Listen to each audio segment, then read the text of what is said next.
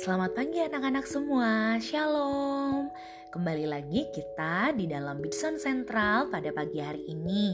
Kita bersama akan memuji nama Tuhan, Allah yang menjadikan matahari, menjadikan benda-benda penerang di sekitar kita, Allah yang kasih-Nya selalu menghangatkan hati kita dan menolong kita untuk menyadari betapa kasih-Nya yang begitu besar untuk engkau dan saya. Mari kita menyanyikan lagu Matahari Bersinar Terang.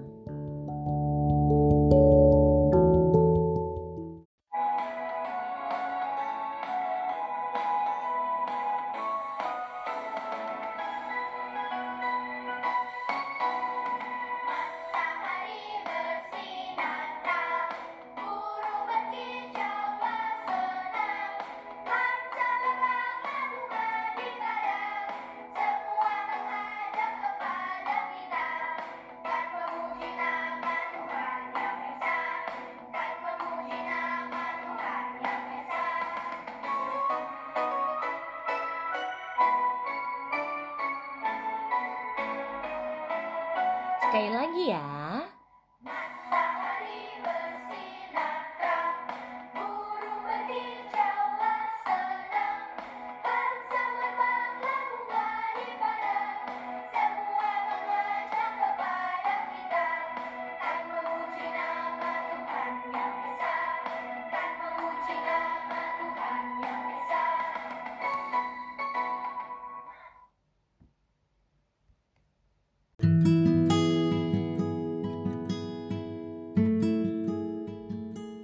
Mari kita bersama-sama berdoa sebelum kita merenungkan firman Tuhan. Tuhan Yesus yang baik, terima kasih untuk hari yang baru yang Tuhan karuniakan buat kami.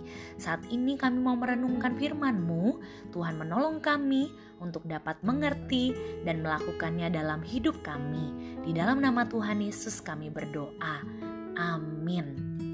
Anak-anak, judul renungan kita pada pagi hari ini adalah Hari untuk Pindah. Diambil dari Rut pasal yang pertama ayat 16 berbunyi demikian. Tetapi kata Rut, janganlah desak aku meninggalkan engkau dan pulang dengan tidak mengikuti engkau. Sebab kemana engkau pergi, ke situ jugalah aku pergi. Dan di mana engkau bermalam, di situ jugalah aku bermalam. Bangsamulah bangsaku dan Allahmulah Allahku. Anak-anak, pindah itu tidak mudah. Ketika kamu pindah ke rumah, sekolah, atau gereja baru, kemungkinan kamu akan kesulitan untuk mencari teman baru.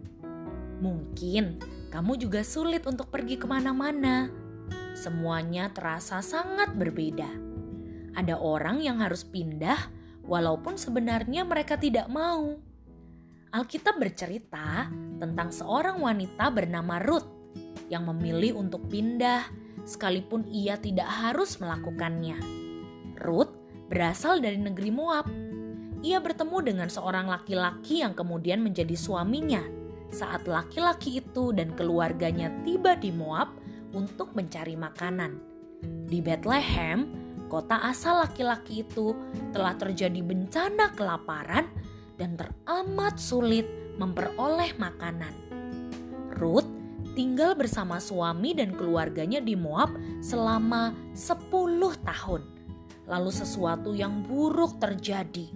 Apa itu? Ternyata semua laki-laki dalam keluarga itu meninggal. Suami Rut, iparnya, dan mertua laki-lakinya meninggal dunia. Sehingga tinggallah 3 orang janda, yaitu para istri yang telah ditinggalkan oleh suami mereka. Mereka adalah Naomi, yaitu ibu mertua Rut, memutuskan untuk pulang kembali ke Bethlehem. Ia berharap Allah akan menolongnya di sana. Ipar Rut bernama Orpa kembali kepada keluarganya di Moab, tetapi Rut mengikuti Naomi. Rut meninggalkan kota tempat tinggalnya untuk pergi ke kota asal Naomi. Sebenarnya Naomi sudah menyuruhnya untuk tetap tinggal di Moab. Naomi malah berusaha mencegah Ruth untuk ikut dengannya. Namun Ruth sadar bahwa ia harus melakukan yang benar dan menolong ibu mertuanya.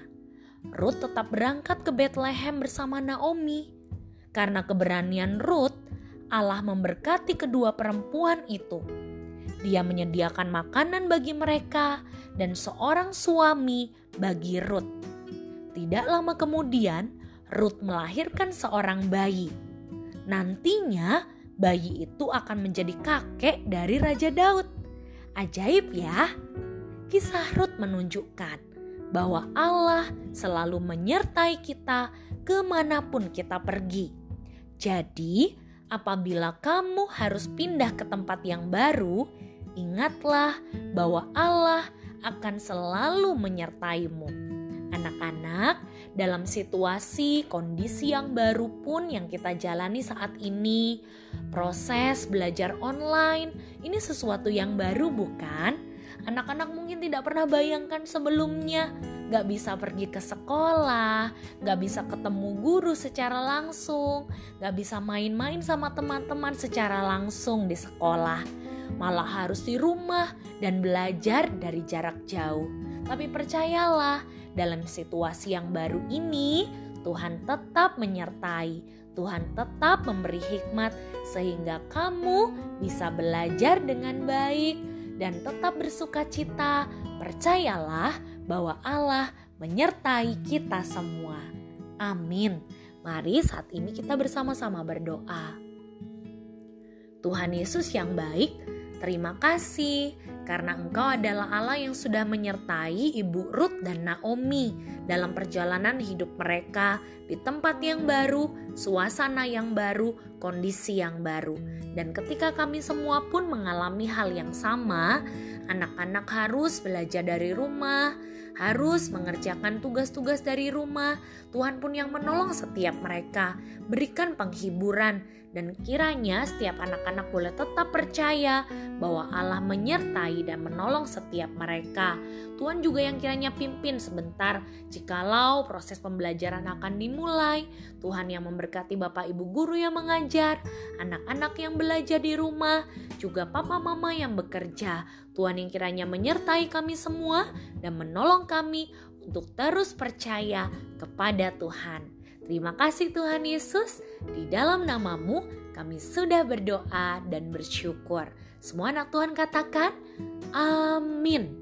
Nah anak-anak sekalian, kiranya hari ini boleh menjadi hari yang bersemangat, hari yang sukacita, anak-anak bersama dengan Tuhan. Tuhan Yesus memberkati.